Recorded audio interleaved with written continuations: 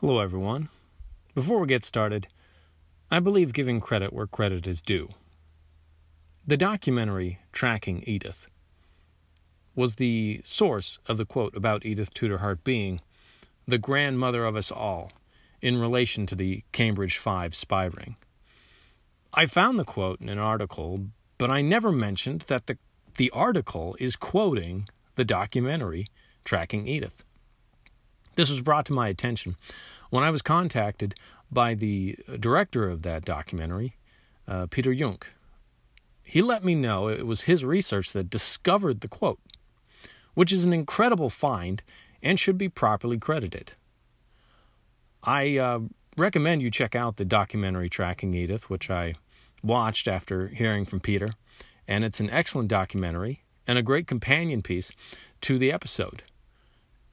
It has a lot of interesting perspectives and folks that I was very impressed that he got to speak with, ranging from relatives of Edith Tudor Hart to former KGB officers. So I would really recommend you checking that out on Amazon.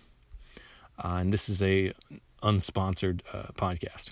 I also wanted to let you know this episode is about the infamous double agent Kim Philby. And if you are a longtime listener of this podcast, that name is familiar. I did talk about this subject, this person, in my first season, and talked about him being an agent of chaos. And the controversy of, was he a double agent? Was he a triple agent? So I'm going to be looking at him again, but I'm not going to be looking at him in the same angle, in the same light. Yes, there may be some retread of some events, but we're looking at him and answering different questions. So don't think that you're just getting the same old episode. I wouldn't let you down. So, without further ado, let's hit that theme music and start the show.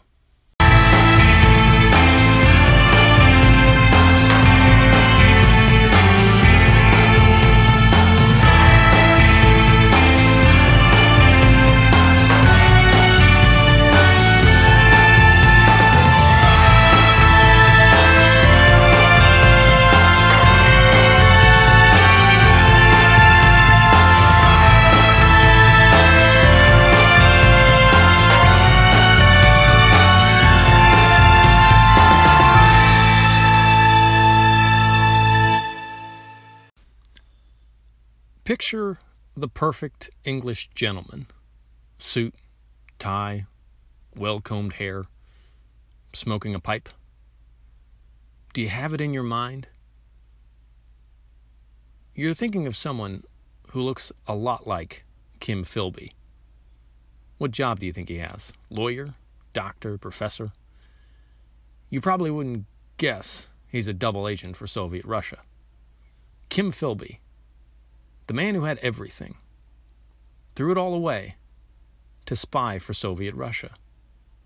Why?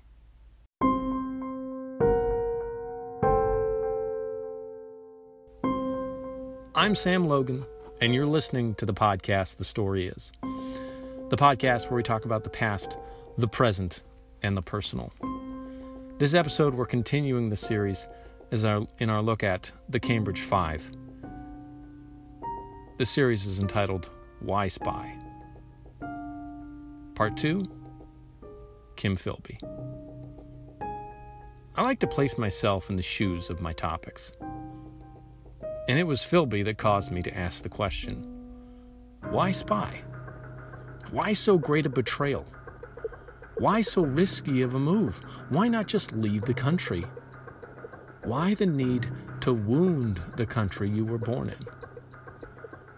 At a young age, Kim Philby was an atheist, but as an adult, he found a new religion, one that he was devoted to for the rest of his life: communism.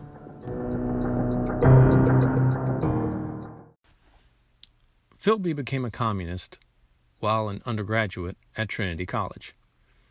He studied history but switched to economics, where he was discipled by the Marxist economist Maurice Daub, who was a left-wing leader who led a reading group that Philby joined.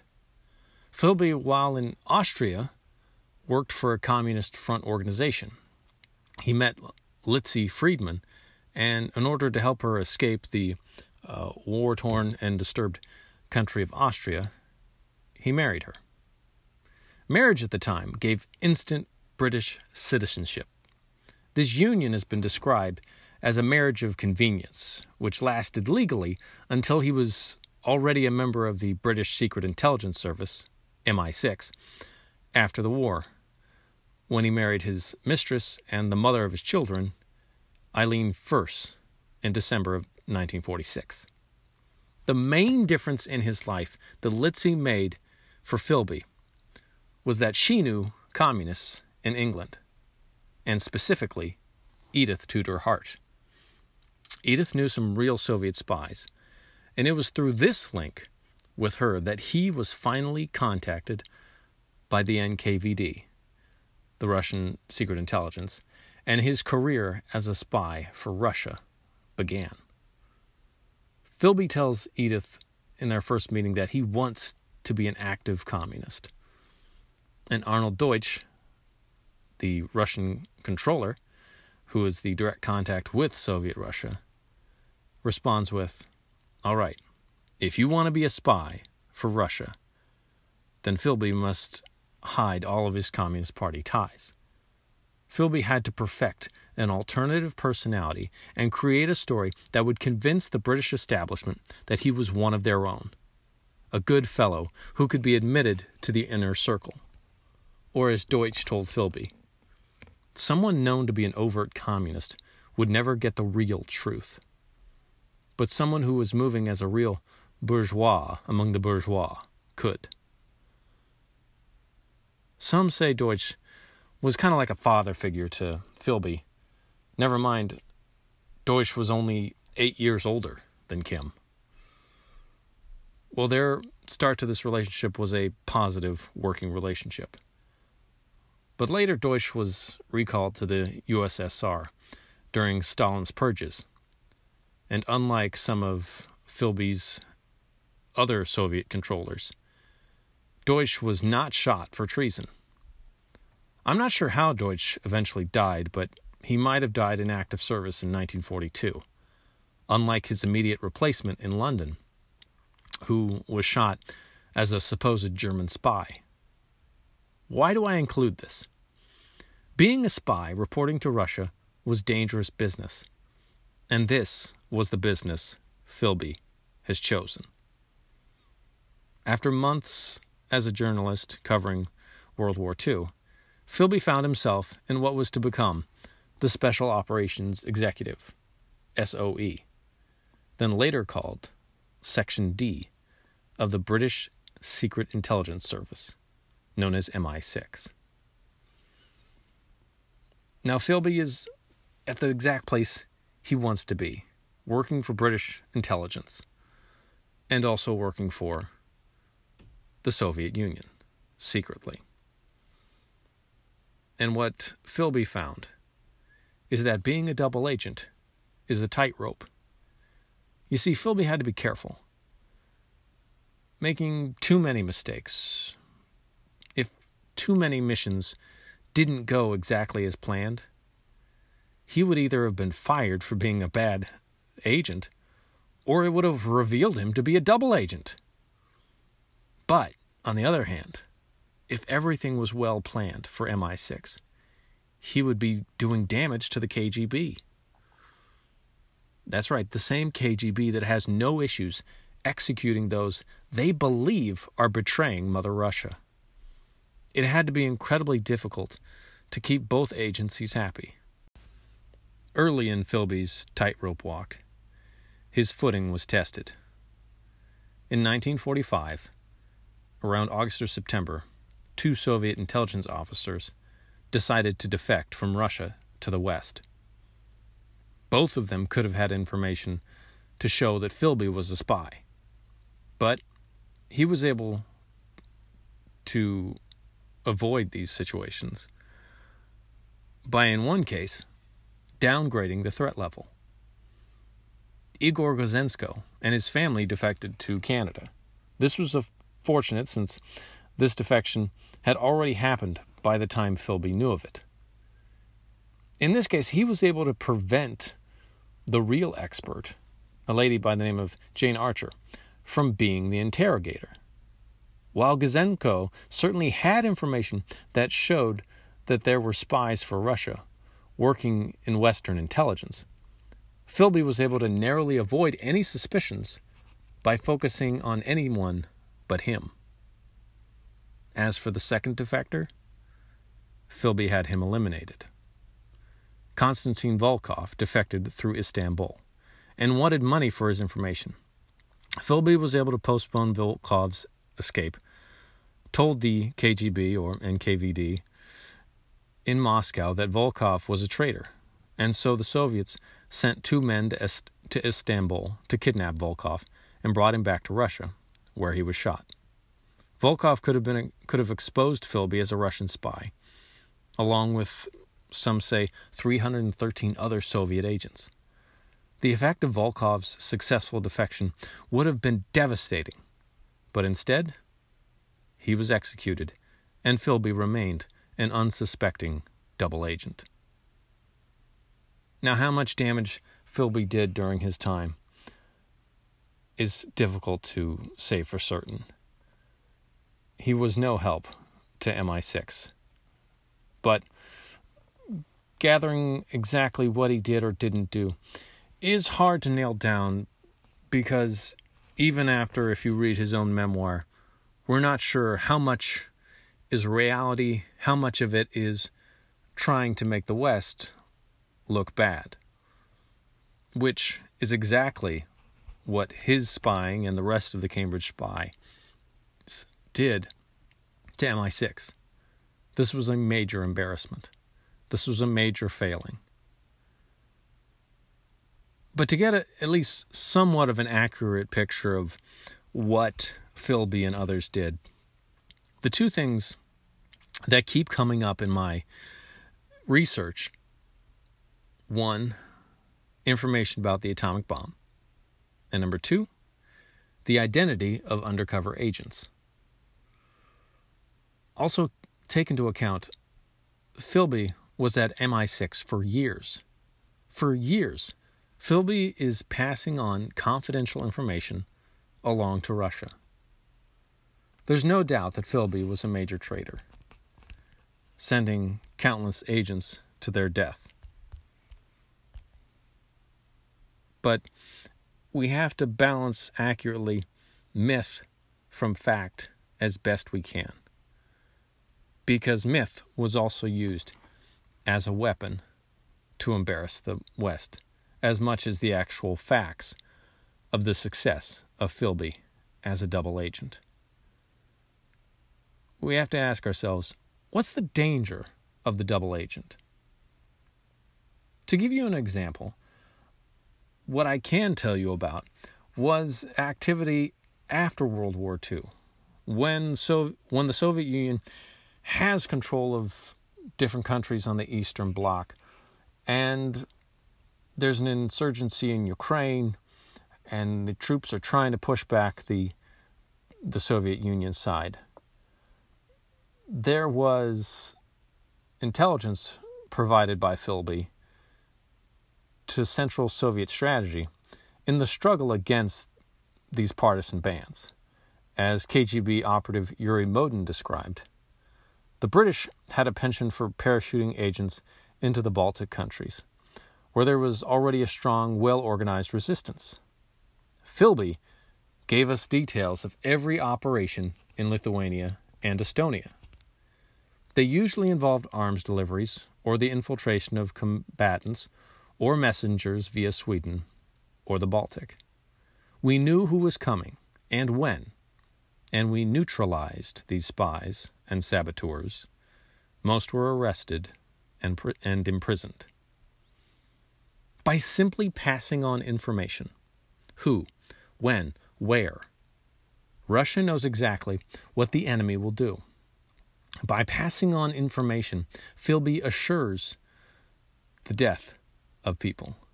If we project this into the activities of World War II, he is assuring the death of his own countrymen. at the very least, prisoners of war.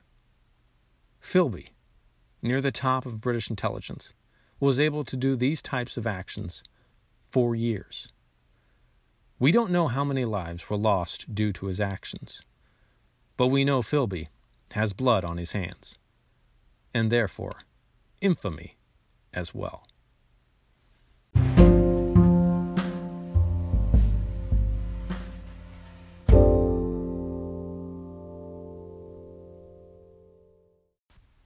Now, let's answer the big question of the episode. Why he spied? Philby once said, "To betray, you must first belong." Philby escaped suspicion and eventually the country, not only through his own quick thinking, but also because of status. Ironically, the very person he was willing to turn on, his own father, placed him in the upper class, where the spy enjoyed the benefit of the doubt, and gave him his manufactured double life and inherited credibility. Remember the previous episode, Philby was told by his Russian contact, "My family background and possibilities could do far more for communism than the run-of-the-mill party member or sympathizer." Philby had the background, but no emotional attachment to it. I think Philby believed he didn't belong. He rejected his own home country and family that generally, for the time, is described as being a cold and distant way of raising people. That is how England is described at this time period, as fathers and mothers sending their kids off to boarding school and being cold and distant. This is the type of world one thinks Philby grew up in. He rejected this cold conditioning for a new country and family, Russia and socialism. It is my assertion that even without a Nazi threat, the common enemy of his recruiting days, Kim Philby would have been a ready and willing recruit for Edith Tudor Hart and Soviet Russia. He was a man of class, status, and a cause. He wasn't fighting against Nazi Germany for his survival or for England's continued existence. He was fighting and spying for communism. Oleg Klaugen, a senior KGB official who later in the 1970s helped to look after Philby once he fled to Moscow, made an observation in his memoirs titled Spy Master. In the 1930s, the Soviet cause, while linked to the security of the USSR, was primarily ideological. Philby always told Klaugen that he never spied for the money. He did so for communism, for his beliefs. And he would have continued to spy and be dangerous in the British intelligence agency had it not been for the discovery and flight of two of Philby's fellow spies in 1951. By association, it cast a shadow of suspicion that caused Philby to be forced to leave his MI6 job. Philby continued to maintain his innocence until that facade crumbled around 1963, and he fled to Russia. It is also my opinion. Philby spied to embarrass and damage Great Britain. He had the opportunity to make a deal, to stay in country. He had the opportunity for immunity. If he would just tell the British officers what he did for Russia, he would get immunity. He was not about to do that. There was no way he was going to do that, to undo or help the MI6 save face even a little bit. Philby just wasn't spying for information. In my opinion, he was looking to dismantle Britain from the inside, to make a mockery of both Great Britain's intelligence officers and capitalism itself, and showing how weak and feeble their walls really were. He wasn't about to help them at all. So he left and fled to Russia. Staying and talking was never an option for Kim Philby. Kim had succeeded. He had embarrassed Britain and the Western world. His actions would cause MI6 to look inwardly in almost a Joe McCarthy-like fashion, worrying about a Soviet-Russian spy being under every rock. The tale of the Cambridge Five is a black eye on British intelligence. In both the information world of passing information to Soviet Russia and in marring the reputation of Great Britain, Philby succeeded. And when he got to the Promised Land, to Soviet Russia, he found that his faith brought him to a promised land that was a broken promise. His last wife is said in an interview, as reported in The Guardian, that Kim Philby tried to drink himself to death in Moscow because he was disillusioned with communism and tortured by his own failings. The news report says Philby died in the city of Moscow in 1988, 25 years after defecting to the Soviet Union, where he was employed as a sort of consultant to the KGB, helping to prepare spies for missions to the West. Rufana Pukova, his Russian-Polish wife, said Philby struggled to control his drinking. She described his alcoholism as a suicide. He once even said that it was the easiest way to bring life to an end. His habit was fueled by his sorrow over what he saw around him, she added. Kim believed in a just society and devoted his whole life to communism. And here he was struck by disappointment, brought to tears. He said, "Why do old people live so badly here? After all, they won the war."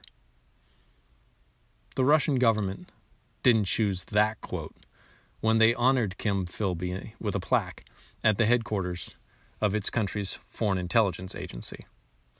The plaque carries a quote from Philby saying, "I look back on my life as given to the service of a cause that I sincerely and passionately believe is right." He spied to embarrass Britain, yes, and he spied because he believed he was right. He lived long enough to see he was wrong. Yes, capitalism has its problems for sure, but socialism can't live without capitalism as well. There are many losers in that ism. In my own opinion, you really need a balance. It's kind of like you're making an egg. You have your egg of capitalism, and then you just need some salt of socialism. Sprinkle it on there, and you've got yourself a meal. But if you've got too much of one or the other, and you have a society that's just not working. Philby was loyal to a country he barely knew. He loved a family that has no relation to him, and a religion that showed itself to be as empty and unsubstantial as the Russian snow.